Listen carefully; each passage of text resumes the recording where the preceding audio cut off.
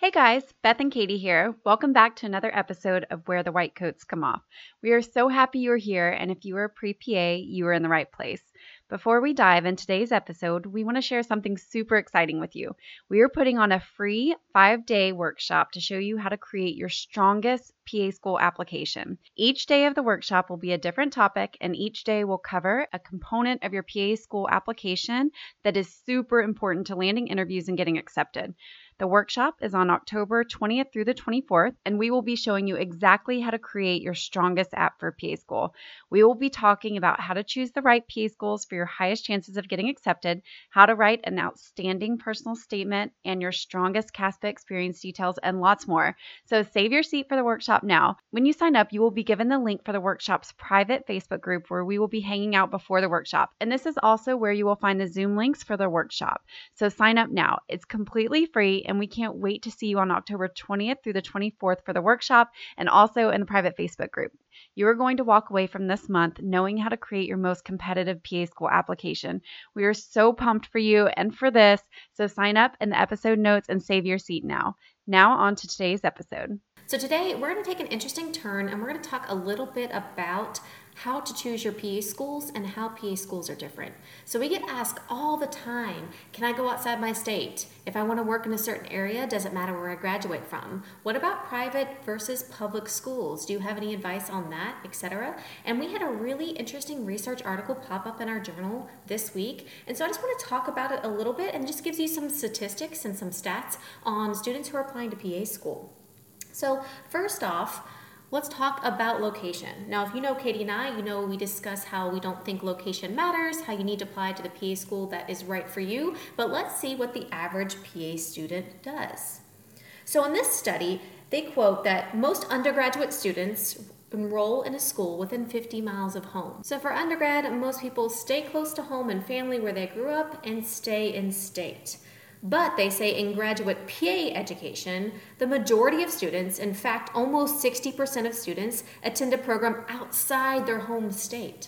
So not only just far away, but also outside their state. So the majority of PA students do not go to a PA school inside their state, which really does make sense because states vary with the number of PA schools they have, and again, you need to match your prereqs and all of your strengths to your schools. So this really makes sense for me, and this resonates for us. So they also say that the majority, and this was from 2019, so this is a few years old, but the majority of applicants who apply to PA programs actually matriculate into private non-for-profit schools versus public schools. So almost 65% of students go into private, not-for-profit schools, and around 30% go to public institutions, which is really interesting. And so I went to a PA school that was actually associated with the medical school. So we had a medical school, so we had a lot of medical facilities. We actually had a hospital at our school because I went to a very, very big school. And it says in this article that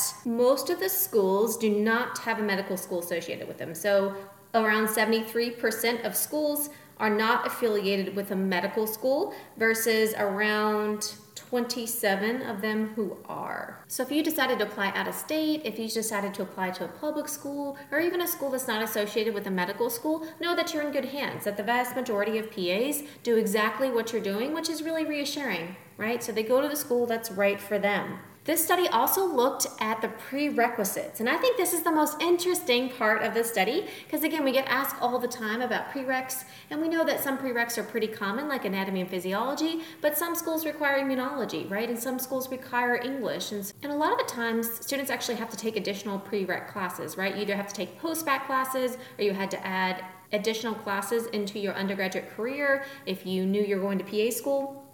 And so they give a little bit of stats on that. And they say a large majority of respondents, over 70%, reported needing to take additional credits. And the average amount of credits students have to take is 14.5 credit hours in order to satisfy the prereqs needed for PA school programs. And so this is really interesting because we get asked all the time about taking post-bac classes and how it looks and what to do, and you feel like you're behind and you feel like everybody else is in front of you. But look here, over 70% of students need to take additional classes. So you're not behind. Everybody else has to take additional classes too. And that's again because we all have different majors. Sometimes we come to the PA profession late. Sometimes we have certain schools that we really want to apply to and they might have an extra hour like immunology, or you might have to take micro that you didn't in undergrad. And so this is just really reassuring to you students who might be taking some post-bac classes and feel like you're behind. You're not behind. Over 70% of students need to take, and the average number taking is 14.5 credit hours. That's a lot of post-bac classes. And one of the suggestions they give for this is the fact that the number of PA programs has increased from 2006 to 2020 by 89%. That is a huge number of increase. I remember when I was applying to PA school, there was not nearly as many PA schools, and sure enough, I didn't know it was quite this big of a jump, but from 2006 to 2020, 89% increase in the number of PA schools, right? So students have their choice, but then PA schools are also able to be more specific with their requirements because there's more people applying to PA school. So this study shows that over 50% of programs, so over half of the programs, require the 6 following prereq courses. Require anatomy, require physiology, require microbiology, statistics, general chemistry, and psychology.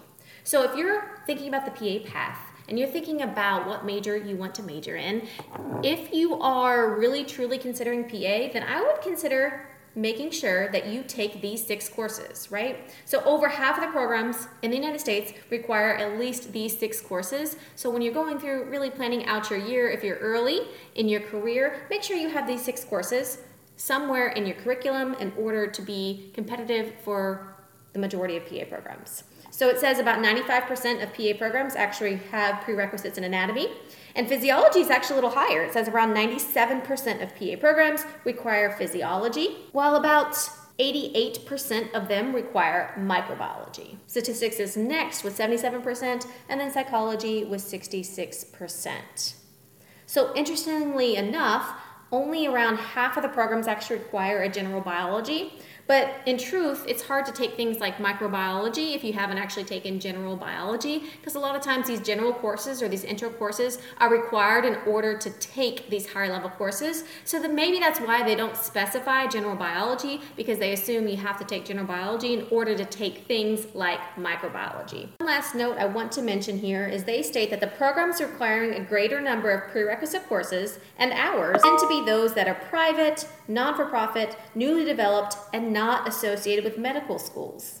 So that's just really interesting if you're trying to match yourself. Know that little statistic there.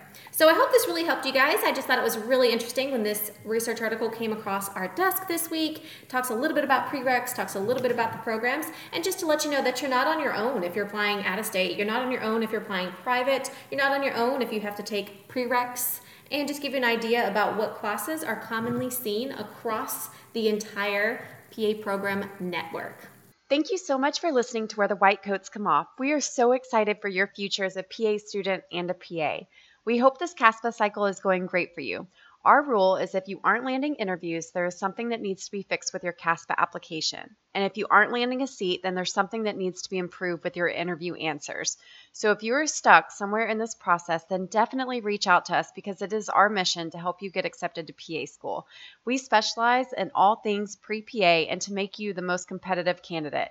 From CASPA app editing and feedback sessions to mock interviews, we will show you exactly what you need to do to stand out. Keep up the great work, and we can't wait to see what your future holds as a PA.